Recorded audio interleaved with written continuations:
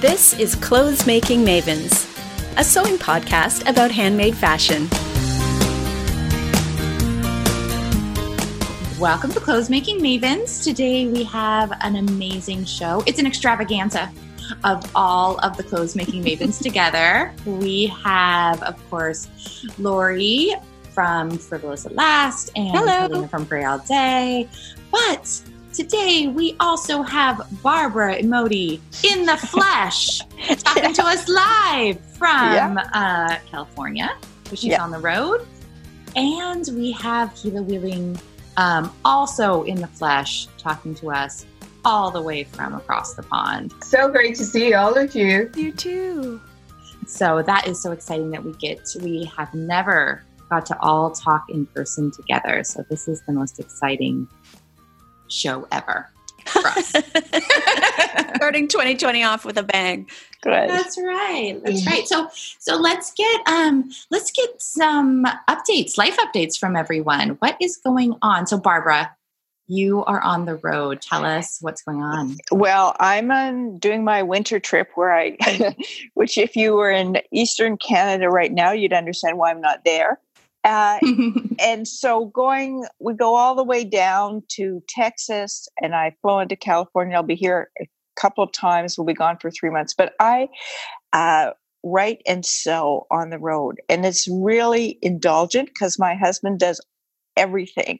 I'm like a ward of the state. He does the laundry, the cooking, everything. Wow. And I just sew and write. So I've been doing a lot of that, and then buying fabric, because I keep getting more and more recommendations, and it's really good. And a vintage sewing machine. We always pick up sewing machines. My husband's gotten interested in that, and he actually was in a secondhand store, saw one, and actually repaired it in the secondhand store. Which amazing. Which I pretended I didn't know, but a bunch of old guys. So I stood around in a circle and watched them do it. And then we got it for $8, and it's fantastic. It's an amazing machine. So I'm pretty happy with it. It's called a Fleetwood. Cool. And didn't he go on to sew a coat for your dog with the machine right after he got it? Yeah, he's doing all sorts of things, and he's gotten interested in craft tex. So I have no idea what's going on, but he's got his little machine there, and Wait, what's craft tex? Is that special? It's really interesting. It's actually C&T, my publisher, sent me some. It's made in Germany. They call it a vegan leather. It's a paper product, but it's washable and dryable, and it sews. You crumple it up, and actually, they sent us some last winter, and we were very skeptical, like how strong can it be? So we actually drove a bicycle over it, and then a car, and then we drove the RV over it, just to see if it would. It's on YouTube. If you want to say, it's on YouTube, and it worked. It was amazing. So so that's what we're doing. So that's kind of me right now.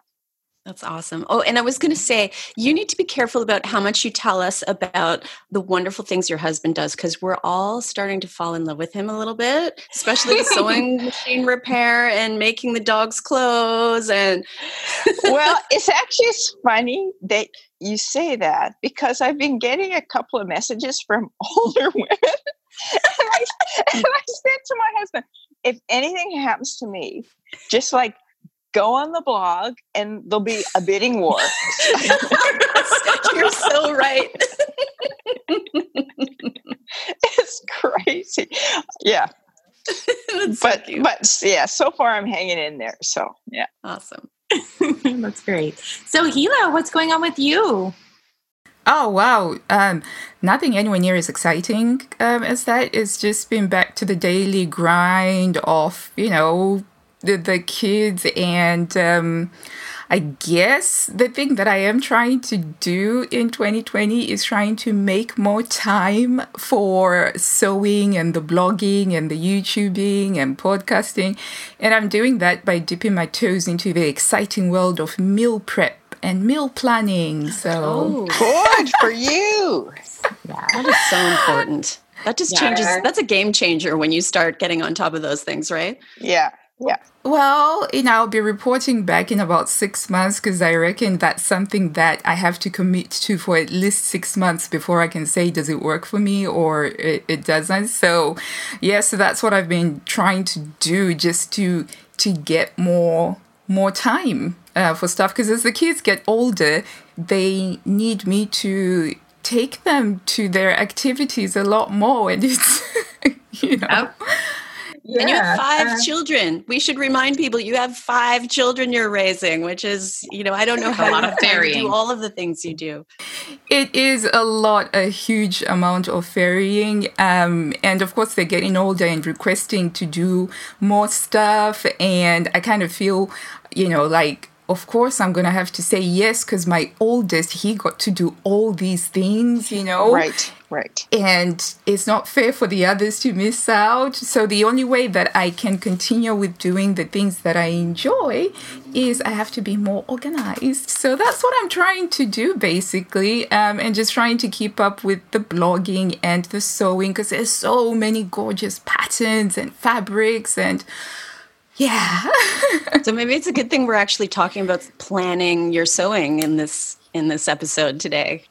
Yeah, absolutely. I'm excited about that topic. Absolutely. So how about you, Lori? You just had a birthday. I did. It was my birthday yesterday, and I just admitted to you all that I am feeling a little hungover today. So I have a wonderful bunch of friends who are all much younger than me. So these are my friends that I play volleyball with. And so they have a lot more energy. And we played volleyball all afternoon. Then we went out for a huge dinner. And then we had a party and we were dancing. And it was a lot of fun. But I'm feeling a little delicate today. Yeah. And I have just been life coaching. I haven't been able to sew much, which is kind of a sad situation, except that I'm so excited about life coaching that it's a good trade-off. But Gila, same. I just realized that if I make twice as much dinner, it's 2 dinners, you guys. Yeah. It just occurred to me. Math works. Exactly. So I just started doing that this week. And the freezer as well. I've just been making a lot of stuff to put in the freezer so that I can just plonk it into the oven. And honestly, just because I started doing this 2 weeks ago. And so the last 2 weeks, I had my first meal prep day 2 weeks ago. And just for the last 2 weeks, it's just been amazing. So far, so good. So I'm just keeping my fingers crossed about it. But yeah. Good. I know. Like what you're making and what sort of plans you're following, because I'd be really curious about that. So what with the freezer? Yeah, just whatever types of planning and prepping and freezing that you're doing. I'm just curious to know how you're approaching it all. So we'll keep an eye out on your blog for that. Oh yeah, yes, I'm absolutely going to be sharing that on the YouTubes. Because it's just such a fun journey whenever you embark on something new. And yeah, I will be sharing it, eventually. And hopefully it all turns out quite well because I've got 6 other people who are invested in the outcome of this experiment. Because if they don't like it and they're like, oh, we want fresh cooked stuff, I'm kind of stuck with it. Yeah, exactly. But it's so relevant to sewing because we all want more time for our sewing. So, you can either marry Barbara's husband or you got to do your meal prep. Exactly. Those are the 2 choices. In the world. So I'm curious to know, in fact, I think I might try to predict this. Okay, so each of you, are you a sewing planner or are you the type of person that just kind of gets inspired by whatever kind of comes across your eyes at the moment? So I'm going to guess, okay, Helena, I'm thinking you're more on the inspiration strikes side. Barbara, I think I'm gonna guess that you're a planner. I mean, based on all the sewing I saw you do over Christmas for all of your family, I'm guessing you're a planner. Mm-hmm. And Gila, I just know you're a planner. I know for sure you're a planner. Yes? Am I right? No. I am actually really terrible at planning my sewing. am, which is the irony of my life. Everything else, I tend to be really good at theoretical stuff, but I am such an intuitive person.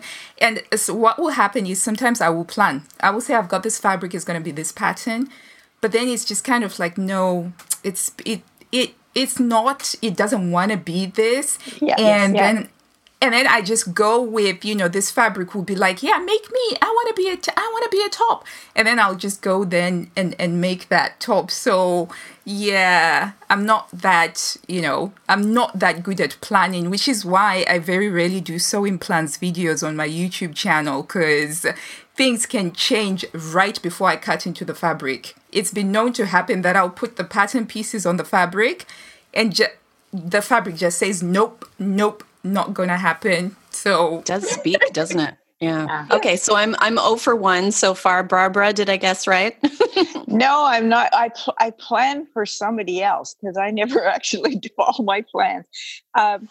My family sewing, it's birthdays, it's Christmas, so I mean, it's the calendar takes care of that. But in my own sewing, I've done those kind of systematic things and not competitive, so those challenge things. Mm-hmm. Yes, and I took the fun out of it. Like, I have enough other things in my life that are organized, but the only bit of planning I do is every season I try to do the old style swap, which is 4 bottoms, 6 tops, and a jacket. So I have a core. So if I kind of get that out of the way first, and they all coordinate, and that's good if you travel. I travel a lot. So then I know I will not be naked any day like that, or anywhere I have to go. And then once that's out of the way, I just do whatever I feel like. And I agree. Fabric does tell you what it wants to be. And anytime you try to override that, you end up with a garment you regret, and you've ruined good fabric. And that's a horrible feel. Mm-hmm. Absolutely. I plan. I love planning. It's oh my gosh, I am 0 for 3 here. I can't believe this. Well, yeah, you were out last night. That's okay. Okay, yeah, that's my excuse. But I don't actually follow through on my plans very well. But I do love the planning process, and I do it a lot. So, and that's just part of getting all my fabrics out, laying them all around, getting all my patterns out, feeling the inspiration. So you are partially right, because it is the planning is the inspiration, right? And then I do whatever the hell I want. Right. No bearing on what I actually sew. So. Yeah. It's interesting. How about you, Lori? I like to hear that you love to plan, because I think sometimes you hear of sewers who feel like they're not sewing unless they're literally pressing the fabric under the feed dogs, right? And I feel like I have a bit of that kind of attitude. Like, I feel like I'm not actually getting to the sewing until I'm at that stage. And I'm trying to train myself to remember that looking through the patterns and fondling the fabric and prepping things and thinking about it, I have to think of that in my mind as I am sewing, so that it doesn't feel like I'm rushing to get to the part where I'm actually putting it through the machine. It's a good point. Yeah, it's really important. Even if it's not planning and it's just gathering an inspiration, that's so much part of our craft. Even we've talked about this going through Instagram and reading blogs and stuff like that. It's all part of it. It's holistically what we enjoy. So. But this is talking about planning what you're going to sew. And I do a lot of planning how I'm going to sew it. Like, I don't know if anyone else does that. Like, I kind of line bit and I rehearse it. And I think, because I'm always trying to come up with a better way or an easier way of doing it. And that's the part actually I like most, where I think, can't I make that pocket out of 1 piece of fabric instead of 2? And wouldn't that reduce the bulk? And if I'm sewing a coat with heavy fabric, I think, well, rather than make that collar out of 2 layers of fabric, what if I got something finer for the under collar? Would that work? So I do a lot of that kind of planning. I do too. And that's like the puzzle making part, which I think is really important, because we're not working in a factory. We're not just executing. This isn't paint by numbers. So I think to work with the craft is also a really interesting planning exercise. And you end up innovating a lot by doing that, right? you come up with some brand new ways and then you share it with us. And we're so lucky to be able to read your blog and your books and find new techniques for doing things. Yeah, it's fun. To me, that's the fun part. Yeah. I agree. I don't like, I think through every finish before I sew it. Oh, yeah. Are you hand sewing at all now? No, not a bit. Girl, you said you were coming to show me. You're way up in Northern California. I'm way down here in Southern California. I better come. Well, yeah, I will. One day we'll come. Exactly. We'll lock the doors. And I won't let you out until you slip. Until I hand sew. Okay. Barbara, you mentioned you did the sewing with a plan, the swap. So 4 bottoms. What was it? 4 bottoms, 6 tops. A 4 bottoms, 6 tops, and a jacket, or a top, or an outerwear, whatever. It could be cardigan, whatever. 3rd piece. Yeah. Yeah, and it was an old kind of idea that Lynn Cook wrote in Australian Stitches. So I decided I wanted to refer to her. So I know her. I emailed her and I said, is it okay if I use your idea? And she said, I thought that was your idea. I've been telling everybody, so we don't actually know where it came from, but it's really quite a good discipline. And in terms of getting your fabric together, you say, okay, I need 4 pairs of pants and, 6 tops around the house and a cardigan. And it's amazing if you can bring yourself to actually be that disciplined, you've kind of got your season covered, and then you can do whatever else you want. Yeah. So smart. Yeah, and see, I have trouble getting into the planning at the fabric buying stage because I just go, ooh, shiny, fancy, amazing object, and I'll buy 2 yards of that. And then, of course, nothing coordinates. So I guess you really have to be disciplined about thinking, what is in my stash, pull out some things, maybe add a couple of coordinating solids or something, right? Yeah, and it can be, usually, like I just did for this last season, I did just a light gray one. So I just pulled out all my light gray fabric. And now I'm going to do a navy. It's not really sophisticated, but it actually makes a difference if stuff goes together. Big discovery. Yeah. I've discovered that only through the opposite problem. I don't have anything that goes together. So yeah. Gila, do you have that trouble? Because I know you love sewing with the beautiful prints and you sew beautiful, amazing things, but do you ever have trouble kind of coordinating outfits or doing a travel, like if you're going away on a trip? No, I just throw whatever makes me feel happy on the day on together. I've been known to have like a checkered skirt with a bright floral print top and a polka dot turtleneck underneath and stripy tights. And I love you. Yeah, so I don't have that. I did try once to do a capsule wardrobe, and that was because I thought there must be something wrong with me. Why do I not just have one set style? Because I think it was a time when everybody was doing something to do with capsule wardrobes and figuring out your style. And I couldn't figure out my style. Sometimes I liked the androgynous look. Sometimes I liked the vintage 50s look. Sometimes I loved the 70s look and all that. And so I was like, right, I'm going to try it. And I really, really did try. And I think I got about 80% of the way through with the swap. I think I did it in 2016. But I couldn't. I was just like, there are days where I feel like wearing bright purple flowers. There are days where I feel like wearing red and yellow stripes. And I'll just throw on whatever I feel like wearing. Very uncoordinated, probably a bit of an eyesore to some people who don't like patterns that are mixed up. But I'm just like, it makes me happy and I'm good with that.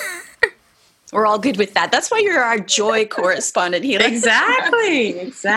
Yeah, I've tried, and like with the capsule wardrobe thing, I've completely failed with it. But what I do though is every couple of months I pull out my capsule of clothes that I just want to wear. They're not selected because they coordinate with each other or anything like that. It's just kind of like, oh, I missed that shirt dress with the jonker. Oh, I want to wear that shirt dress this coming few months. And I just have like a bunch of clothes that I want to wear. and then they get retired and another batch comes out, if that makes sense. It makes a lot of sense. Yeah. Yeah, and then old clothes feel new again too if you put them away for a while and then bring them out. So smart. Yeah. So what are everyone's plans for 2020? Have you made some plans? Is there anything different about your plans for this year now that we're at the beginning of a brand new decade? Okay, I'll go first. So I have been doing a lot of sewing with Burda style magazines because I quite like sewing with the Burda style magazines and the sewing magazines in general. And one thing that I have found out through interacting with other international Burda sewers, because Burda is so international, it's published in 17 different languages and all, is that I was getting a lot of feedback which was critical of the current Burda magazines. And so I sort of engaged with some of the criticisms, and it turned out that a lot of people were saying that Burda is past its golden age. It used to be great, but now they're like it's rubbish. It's not so good. And so I was curious. I was like, I think that the Burda style that I've known for the last 6 years is quite good. So if people are saying that this was they used to be better, I want to check that out. I want to see what the big fuss is about. So this year, I decided that I'm going to dip my toes into sewing with the vintage Burdas. So that's the Burdas from 20 years ago, because I gather from the people who have been sewing with Burda for decades that around about 20 years ago, that's when things changed. So that's going to be my thing that I'm trying out this year, trying out some vintage Burda style patterns. That's so from the 90s?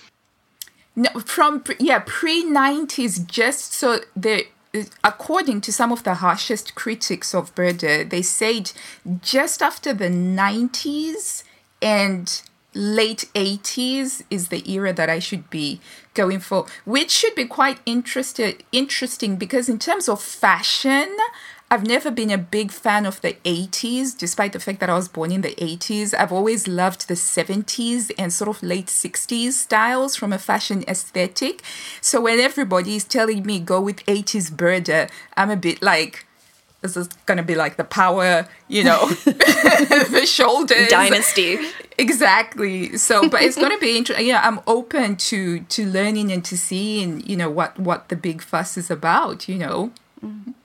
Barbara, you were agreeing quite strongly with that. Do you have experience with Burda from that era? Oh, being the oldest one here, yes. I got my first Burda magazine in Yugoslavia 40 years ago. And so I could kill myself for that. I threw out all those old vintage ones, but I had them stacked to the ceiling. They weren't, I think the one difference is the Burda now is very much on trend. Mm-hmm. In terms of but the trends are only like a 4-month trend. Mm. But a lot of the earlier ones were more, not boring classic, but more elegant, but technically they were incredible. Like I learned so much about sewing. It was very high level, couture level dressmaking. So it was a real education and so elegant. And so, it's not going to be dynasty clothes. It will be very classic European style. I think when Anna Burda, the original owner, I think when she retired, and she used to write an editorial every issue on like the lives of women. It was like really nice. Yeah. So I think that's a really great aim. Oh, thank you. Well, I am relieved to hear you saying that it's not going to be like Dynasty because I was seriously worried. It was actually quite original design. So I think you'll find them interesting. Yeah, so I'm quite excited about that. So where are you digging up these old magazines, Hila? Well, this is the other thing as well that's been challenging because you can only find them on second-hand listing sites on eBay and on Etsy. And my goodness, those things can be really expensive. Very expensive.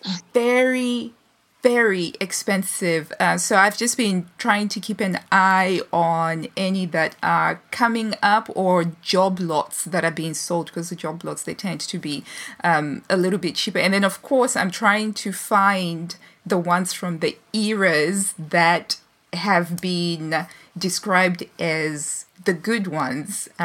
So I've been trolling eBay and Etsy marketplace for them. Yeah. Good. Well, if I run across any, I'll let you know, okay? Oh, thank you. I'd appreciate that. I think I have one. I have one from the 80s. I'm going to go back and look at it. The styling, it's hard to get past the styling of it, right? Right. So I don't think I looked very deeply at it, because they also didn't do the line drawings. You know how we have them all on one page. So you have to have a more in-depth look at them to see what's really going on with those dresses. And then you got to get past the earrings and the makeup and the hair. You know what, right? I have flipped through a couple of them, right? And I was just like, I hold my hands up to all the women who were sewing before Google, before YouTube, before blogs, because I was just like, how did you figure all of this stuff out without just being able to go on your phone and just, and just check it out and look for a review of an item? Because like now, whenever I think of sewing something, the first thing I do, I just go into Google, pattern name, review, and see if anybody else has written anything about it. Yeah. But they didn't have that back in the day. And I'm just like, wow, great respect, big up to everybody who has been sewing before Google and before the advent of the internet. Yeah, luckily I had my mommy. Yeah. She was my Google. Oh, that's awesome. Yeah. Barbara, how did you learn? I'm sure you've told us before, but will you remind us how you ended up being so passionate about sewing? Both of my grandmothers sewed, one of them professionally. She was a dressmaker in Edinburgh. My mother hated it, but she knew how to do it. But I was like a really bad kid. So I was the oldest of 4. And when I was 12, my mother said, small town in Manitoba, like, I can't stand you around the house. You've got, you're too busy. You have all these parties. So she enrolled me in a Singer summer school for adult women. And I went down in the bus, and my first thing I made was a fully lined pink wool suit with buttonholes, because that's what everybody in the class. Wow. That's what everybody in the class was making. And I was this like kid. It was ridiculous. And I just loved it. And that was that. And I made all my own clothes from then on, from when I was 12. And so my parents just gave me kind of an allowance, and I could do whatever I wanted. And I wore horrible clothes through my whole teenage life. We all did, though. Whether you bought them or you... I was responsible for them. I just can't imagine what I was thinking. But anyway, so that was it. Okay, so fast forward to 2020 and plans for this year. For me, I'm going to enforce alternating sewing for other people and sewing for myself month by month, because I have a big family. I have a lot of friends. Somebody always wants me to do something, which I really enjoy, but I really realized that the worst stressed person in my family was now becoming me. So that's my thing, to do that. And I'm going to announce it. And say, do not talk to me on alternate months about things you want me to do, because I do love sewing for people, but because I have so many people, I could do it full time. Yeah. How many garments and other sewn things did you do just for Christmas? I can't even begin. Did you count? No, I didn't count, but I would say 20. Oh my days. Yeah. I was expecting like 7 or 8 or something like that. Nothing in the at Christmas time as well. Right. And particularly, but with kids, I mean, my one granddaughter, she saw White Christmas, the movie with Bing Crosby. She said, I want a red velvet jacket with a white fur little collar. How can I not make it? Right. Right. And so I just can't. So actually, people tell me now, like their dream clothes. And I really like being able to do that. Yeah. Oh, That's isn't that amazing. lovely? Yeah. The fairy godmother of your dream outfit. Well, it's actually a challenge sometimes, but no, it's good, and it kind of exhausts me, but I'm so happy when I've done it. And then I get random things like, "Hey, can you make a shirt like you made my son?" No, if I didn't give birth, like you made your son, if I didn't give birth to you, I'm not making you a shirt. That's a good one. It's a good rule. It's a good rule. Yeah. Helena, how about you? You've got some plans for 2020? Well, my brother's getting married in 2 weeks, so I am making my younger daughter's dress, and then my older daughter says she wants to make her own dress. Nice. But it's chiffon. Oh, so I think no. Right. Oh. No, not chiffon. No. So I think I'm going to be involved in that dress too, because the finishing, it's going to be slippery. So, oh my. But you never know. I mean, she might have beginner's luck. I think one of the first things I sewed was a stretchy crushed velvet. So yes, this was early 90s crushed velvet. And I brought it home to use my mom's sewing machine. I was at university, and she said, "You're going to sew that and you're going to try to install a zipper." It was like a cat suit I was making. I'm like, "Yep." I don't even think I used a stretch stitch. Like I probably just sewed straight seams and they were all popping out everywhere as I was wearing it. But I pulled it together, and my mom still talks about that. She's like, "I would never have attempted that." And so who knows, maybe the beginner sort of not knowing any different, maybe she'll just kill it. Yeah. No, and she's not scared. That's the thing it's wonderful. And I tried not to scare her. I'm like, okay, yeah, you're going to make that. And, I might swoop in the last minute so that she, looks pulled together for the wedding, because it is like family pictures and stuff.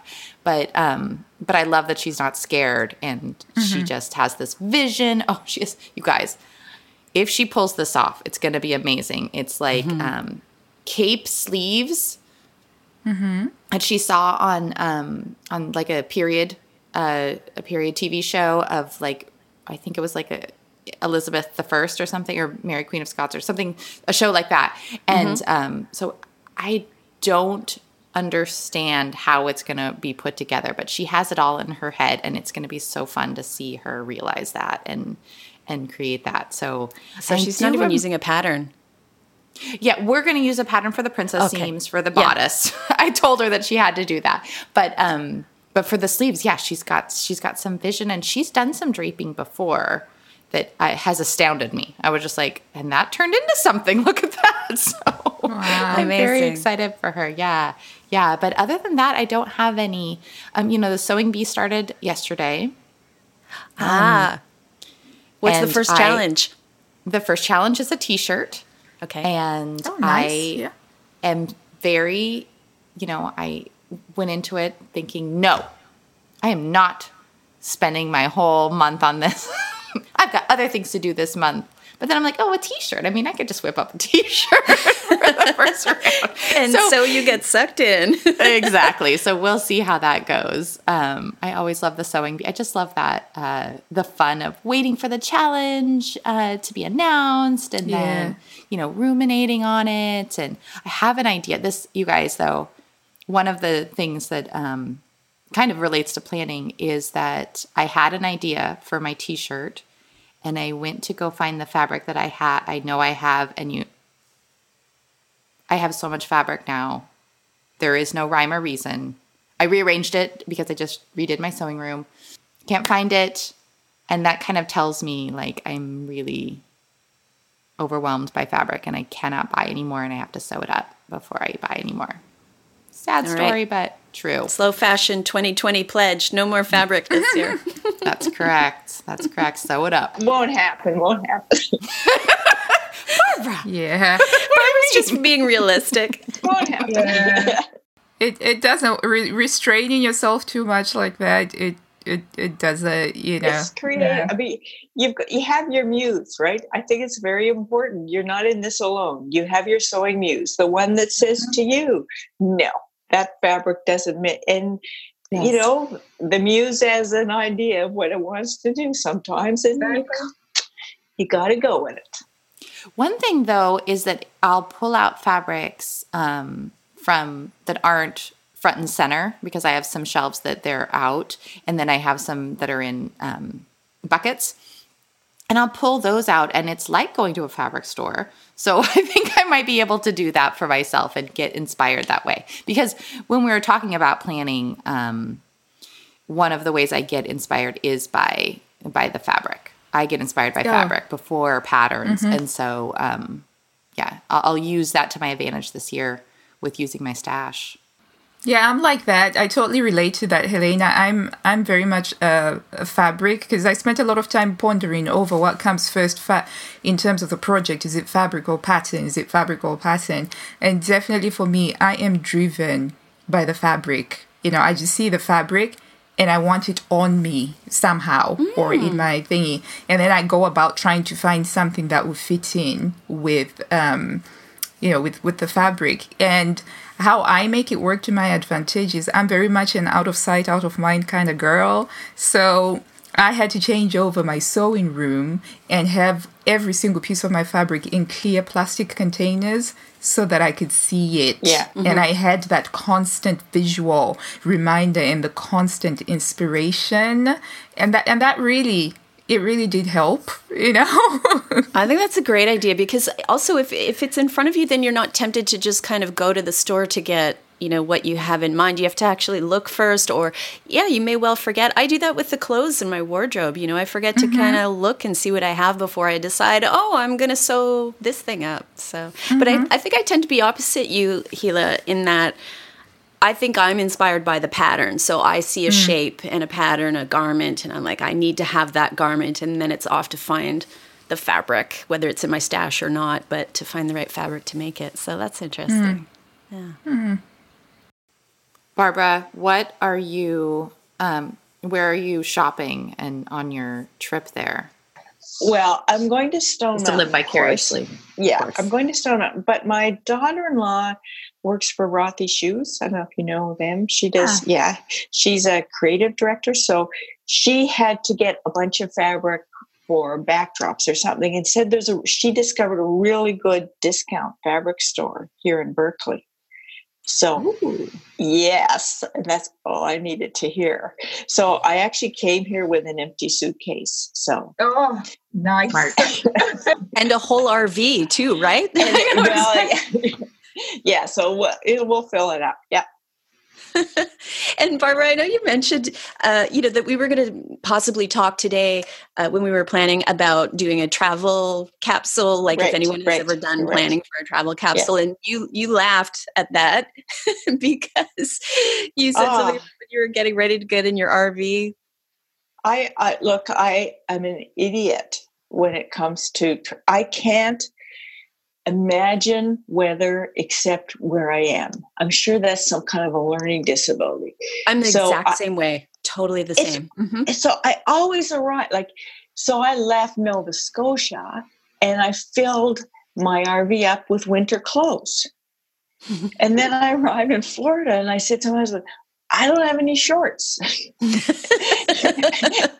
I don't have any t-shirts. And now I'm in California, in Berkeley, and I'm thinking, I need raincoat. I need long pants. It's ridiculous. And I do a little work for the CBC, and one of the reporters there said that he and his wife regularly go to Europe for like a month, and they each have one carry-on. Wow. Like, I can't travel except in an RV. Like, I have to well, you can't fit your sewing machine in a carry-on, right? And I still have nothing to wear.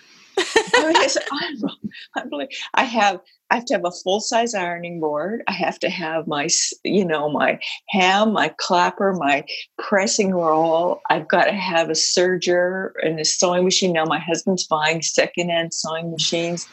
I have a cutting table. It's ridiculous. So, so this is a long story. If anybody can crack the travel wardrobe code that doesn't entail things that you're supposed to wash out in the sink at night, or wearing the same t-shirt backwards. Like, you know, I don't know how to do it. I need to know how to do it. I look like an idiot in all my travel pictures because people say, why is she wearing a parky in Florida? Anyway, so that's me. Has anyone ever had luck doing any kind of a travel planning wardrobe capsule or anything? Well, nope. I have. I'm getting a lot of it. Yeah. Well, oddly enough, right? I'm actually quite good at my travel capsule wardrobe, and that's because, and I don't know if anybody else experiences this, but I find that when we go on a holiday, I need a holiday to get over the family holiday because I am constantly being strategic, trying to think 2, 3, 4 steps ahead, being prepared for all eventualities. You know, if the child is going to have motion sickness, I need to make sure that I've got the seatbelt. So I'm constantly hyper vigilant, looking, trying to make sure that everybody enjoys their holiday.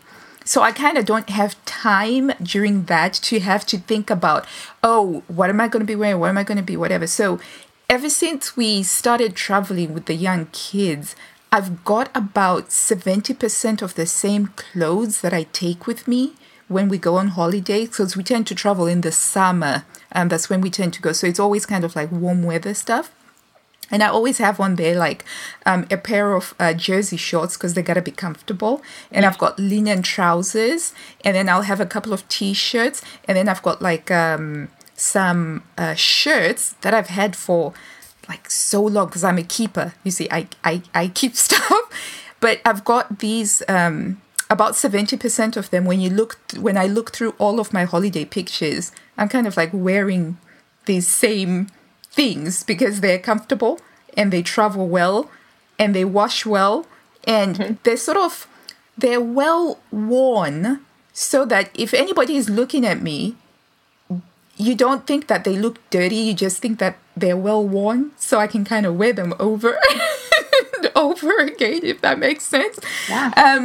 So I have that, but it's just because I just repeat the same thing. Sometimes there'll be a variation on it. If I kind of think that, there might be a night that we plan on going out for dinner, I'll just pack the one nice dress to wear for just that one day. But otherwise, the rest of the time, I've got the shorts, linen trousers and tops and just having layers. I found that having layers, absolutely helps. Yeah.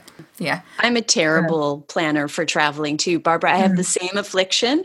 If it's cold where I am, then I'm throwing cold weather things. Yeah. It's just a weird thing. I find it so hard to imagine myself in a different situation until I'm there. Yeah. And I'm often just sewing things at the last minute because I just decide I need a new dress for this trip. And then, and then you pack it and you realize it's not comfortable or maybe it's wrinkly. So, yeah. I don't even know why I brought up that question because I seriously had nothing to add that's of any use to anyone.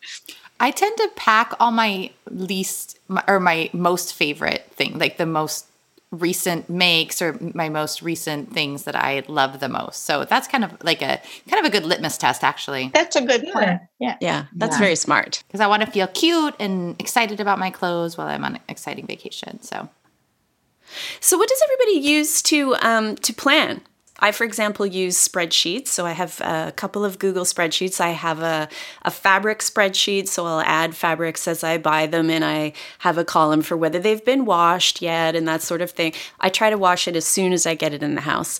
And then I have another spreadsheet for projects and ideas for projects, and I have columns for whether, thoughts on fabric and whether it's in my stash, whether it's been washed already. Do I already have the pattern? Has the pattern been printed and cut out? That sort of thing. So I'm not always using it, but some days I go through these fits of being highly productive and get them all updated. And but I still just tend to be as inspiration hits, I just sew something and then I'll add it to that spreadsheet. Do any of you use any tools or planners or? I put my pattern with my fabric and And then I just forget about that pattern then, because then it's not in my pattern stash. So it's a horrible, horrible planning tool. Don't do that.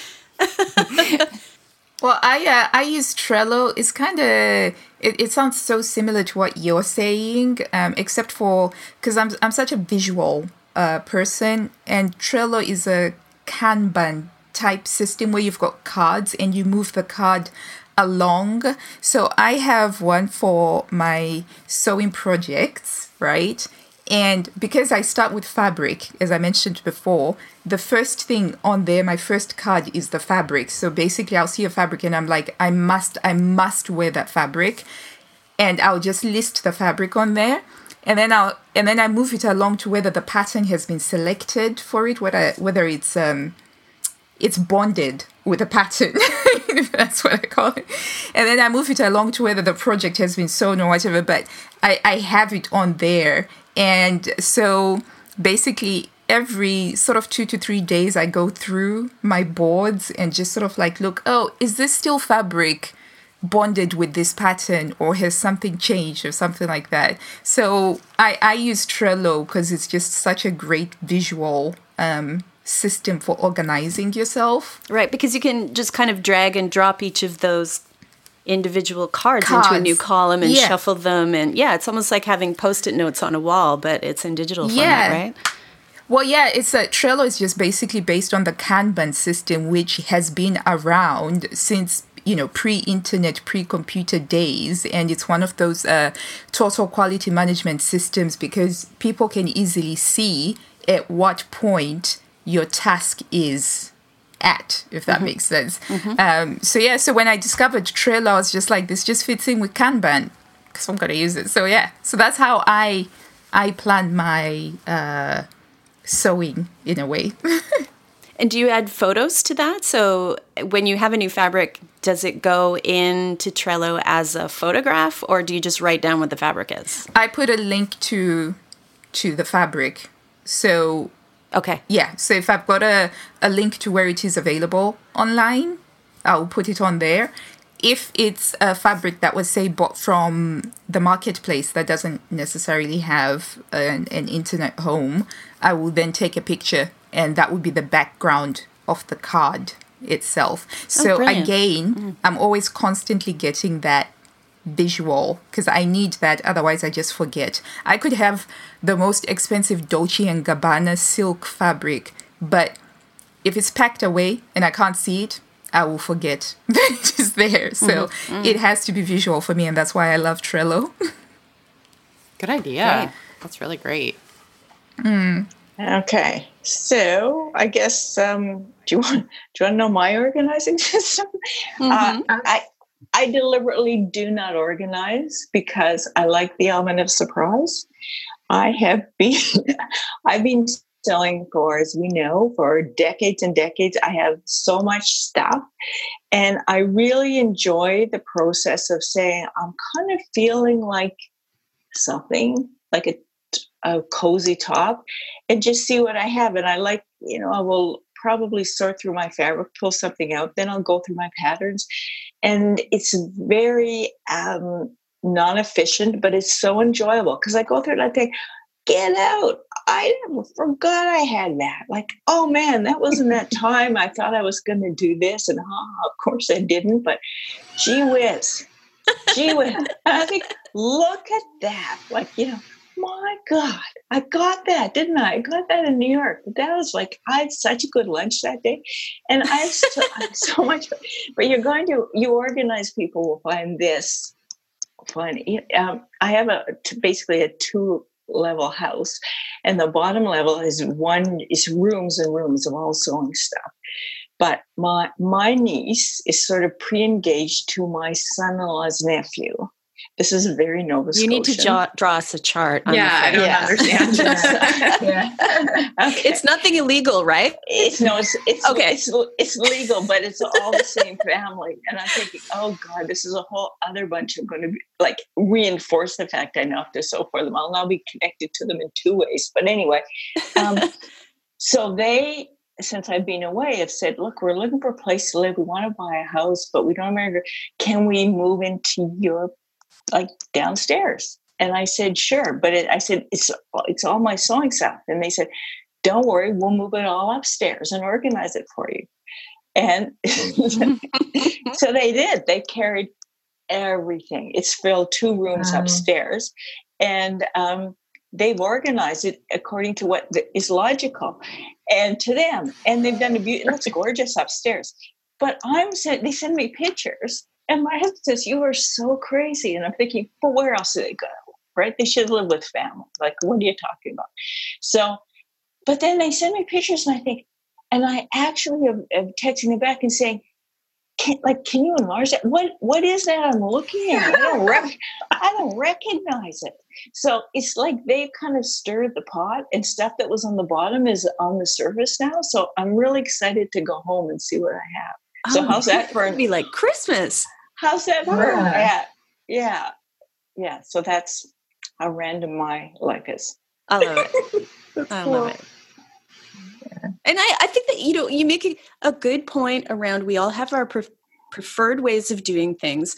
And by no means should we think of, the fact that we're doing a show about planning your sewing, that somehow means that you must plan, that planning or organized is the only way or the best way for sure. I mean, we need to be inspired. We need to be creative. We need to be disorganized. If that calms you down, I'm really concerned about younger sewers who are making this one more thing, like you can't go keto and plan your sewing and train for a marathon and go back to do your MBA, and have a good life. Yeah. and people just keep adding on these more, achievements. And to me, sewing is a place you go where you don't have to be that person anymore. Yeah. So I'm really careful. But then I know some people can't think straight unless things are organized, and they need it, and they find that therapeutic. Yes. So as long as you don't make it work. Mm-hmm. Right. Mm-hmm. Yeah, it's for fun. It's all fun. It's all for the fun of it. Joy. All right. Well, I would like to talk briefly about Slow Fashion 2020. We mentioned it in the last episode, and it's going along strong on Facebook and in Instagram. So this is where people are invited to make whatever pledge they would like to make their sewing or shopping, clothing more sustainable. So it's open to sewers and non-sewers alike. So it's not just about sewing, but the idea is just to pledge whatever you can to help reduce your footprint when it comes to textiles, let's say. So we've had pledges, everything from people pledging to only limit themselves to a certain number of clothes purchases during the year. I've had another person who's pledged not to buy anything new for 3 months and then reevaluate after that. Other people are saying, I'm not going to buy anything at all. Other people are saying, there's certain things I'm going to let myself buy, but otherwise I'm only going to buy secondhand, that sort of thing. And it's been really interesting discussions around that and lots of people participating. So that's been wonderful. And I feel like the zeitgeist right now, there's a lot more people. It's becoming very top of mind, the whole issue around sustainability and clothing and fast fashion and all the disposal and the chemicals and the environmental impacts and the impacts on people and human rights. It all seems to be coming to the forefront. So, but one of the things that sometimes comes up when we talk about sustainability and we're trying to, for example, as sewers, we're trying to, avoid the quote unquote bad fabrics and only buy quote unquote natural fabrics, and which one is the most sustainable. And if I love to sew and I sew one garment a week all year long, like, am I not being sustainable, etc. And of course, sustainability is all about, I think, each person's own line. You have to draw your own line around what you feel good about and what you can and can't do, and you don't. So I guess the question that comes up is, are we sucking joy out of sewing if we want our sewing to be more sustainable? And so I'm going to direct this to you, Gila, as our joy correspondent. You are our resident joy expert here. What are your thoughts on that? Oh my gosh, yeah. So that's a really great question. So I just want to preface that by painting the picture of my experience with sustainability. So before I discovered sewing, back in the day when I was a pretty young thing, I worked in academia. And as it happens, my specialty was operations management. And for the last 5 years before I left academia, I was module leader and lecturing in sustainable operations management and something else that was related to sustainable tourism. And before that, they were called different names, but it's because sustainability was becoming a buzzword and most business schools, they changed their module names to, fit in with whatever is buzzy. So I have been in the whole sustainability theory from an academic perspective since over 20 years ago. And it's been very interesting for me to see the evolution of the meaning of the term sustainability, because when it first started out being used way back in the 70s by the Sierra Club and then through to the 80s by Body Shop and to what it has become now. So it's been quite fascinating for me. So first of all, I just wanted to point that out, that was my bread and butter. And I was teaching the MBA program as well as the undergrads and the masters. And then before I started sewing, I used to only ever buy clothes secondhand from charity shops or flea markets or eBay. I never bought anything brand new. So for me, sewing my own clothes has been by far the most expensive, and in terms of environmental impact, the one that gives the most environmental impact in terms of sourcing my own clothes. So based with my awareness and my academic knowledge of, the impact of the supply chains and, when you do, so one of my favorite exercises that we used to do on this was where we get the students to go off and look at, they had to pick a product and they had to do a life cycle analysis. And a life cycle analysis, right?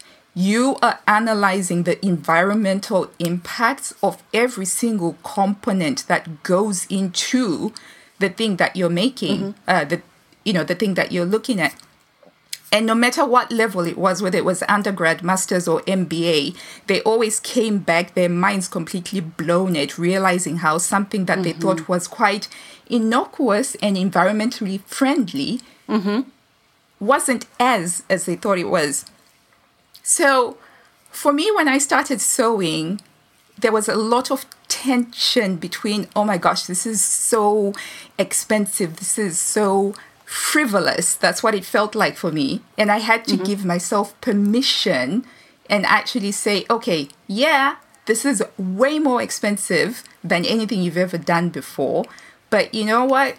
It makes you it's good for your mental health, And so I did it, and I had to separate myself from this idea that my individual choice would make a difference on that, because there's so much other stuff that I do. We compost, we grow our own, we installed solar panels in our house, we've got LEDs, we recycle. We very rarely travel by airplane. In fact, it's been over 6 years since we've traveled by airplane. We use the car. So we're very conscious in so many other ways. And it was kind of like, if I started thinking about the textiles, I don't need to make my own clothes. I could go back to buying by secondhand and stuff like that. And if I did a life cycle analysis on a sewing machine right back to the raw materials and all of the parts and all of the travel, it's completely unsustainable. And that would just make me feel guilty. And I don't want to feel guilty when I'm sewing. So I think it's like what you were saying, Lori, about for each person, you have to draw a baseline as to what you're going to define as what is sustainable. Because if you were to look at it logically, right? And this is something that my sister was kind of like, but isn't it more expensive for you to sew your own clothes because you used to buy them? And I was like, yeah, I know. but I just love sewing. Okay, you know, you get so much more than just clothes out of it, right? That's the important part of the analysis is the cost benefit analysis. I guess you're getting way more than just a garment out of it, right? Yes, this is true. I am getting way more than just a garment, and especially in terms of my, you know, my mental health as well. Mm-hmm. But there are times where, if I'm honestly speaking, I do ask myself, could there be other things that I could do for my mental health that don't necessarily involve me buying fabric or buying more patterns or sewing another garment? Because goodness knows, I have enough clothes to last me a lifetime already, you know. Yeah, me too. So like everything, if I looked at it from a logical perspective, right, I don't need to be sewing any more clothes. It's not really sustainable. I don't need to be buying any more fabric. But I love it. And the heart wants what the heart wants. Mm-hmm. So, you know, so I just had to make that choice for myself that, you know, when it comes to sustainability, there are other parts of my life that I will do that. But when it comes to sewing, I'm just gonna, you know, do this thing that I love and that, you know, gives me joy. And I'm not going to sort of sprinkle my joy with bits of guilt about I should, you know, because when I do look at it, it does make me feel like, you know, it makes me feel like I should stop. I've got enough. I don't need any more. Yeah. So I don't think that thinking about sustainability is necessarily compatible with the way that I approach sewing. And I think it's just an individual experience thing. And I think that for some people, making those individual choices to maybe try and identify which fabrics are better and which aren't, that's the thing that gives them the joy. And then that's, you know, that can be a really satisfying process to go through and to choose what you have decided through your research is the most sustainable and then feel really good about wearing that. I think that can produce a lot of joy too. Yeah, yeah. Barbara? Well, personally, I've gotten rid of all my modern machines except my serger. I am only sewing on vintage sewing machines. I don't have a sewing machine that's younger than 50 years, and they have beautiful stitches. I gave one top of the line to my daughter. I had a manufacturer send me their top of the line, and I returned it. Because why? These beautiful old machines do a gorgeous stitch, and that's my top priority. Increasingly, I'm using thrift shopping as a place to find garments that I can basically harvest fabric from. I'm doing that a lot now. Mm-hmm. And the third thought that I would have is to enjoy what you have. And that when you've made it, wear it to death if you love it, but don't feel that you always have to go on to the next thing. I think that time spent just really savoring a product is a very sustainable act. Whereas if you keep thinking, well, you know, I've got 2 coats, but look at this gorgeous coat I'm seeing on a blog. And if you love your 2 coats, then put some of that energy into enjoying the fact you were able to make it. So that's my 2 cents worth. Oh, that's wonderful advice. Because, you know, society does give us a lot of pressure to be productive all the time, to be doing, to be creating, to be productive. And the savoring doesn't necessarily come naturally to us. And that's very good advice. Yeah. I also think there's some joy to be found in sometimes trying to be sustainable. Here's an example. I went to Value Village. I found almost 2 meters of Tussa silk houndstooth pattern that I'm going to make a kick-ass Chanel style jacket out of, fingers crossed. It was $2.99. So, I mean, that is joy for me, for sure. So, yeah. I love that. Yeah. I love it. So, Absolutely. yes. So we've been talking for an hour. We could go on and on. My goodness, I could spend all afternoon with all of you. No, you guys, so much fun to talk to you Yeah. all at the same time. So lucky this worked out. We should do this again. I Yes. loved this so much. I really enjoyed this. 100%. We will definitely do this again soon. And Barbara, I hope your visit with your family and the rest of your travels are amazing. And best wishes in 2020 to all of you. Thank so you much for very being much. here today. Yeah, it was so lovely, you guys. Thank you. Bye for now. Bye-bye. Bye. All right. Take care, guys. Bye. Thanks for listening to this episode of the Clothes Making Mavens podcast. For more information and more episodes, visit clothesmakingmavens.com. We would love to hear from you. You'll find options for sending us an email, leaving a comment, or even a voicemail on clothesmakingmavens.com. Hope to hear from you soon, and thanks for listening.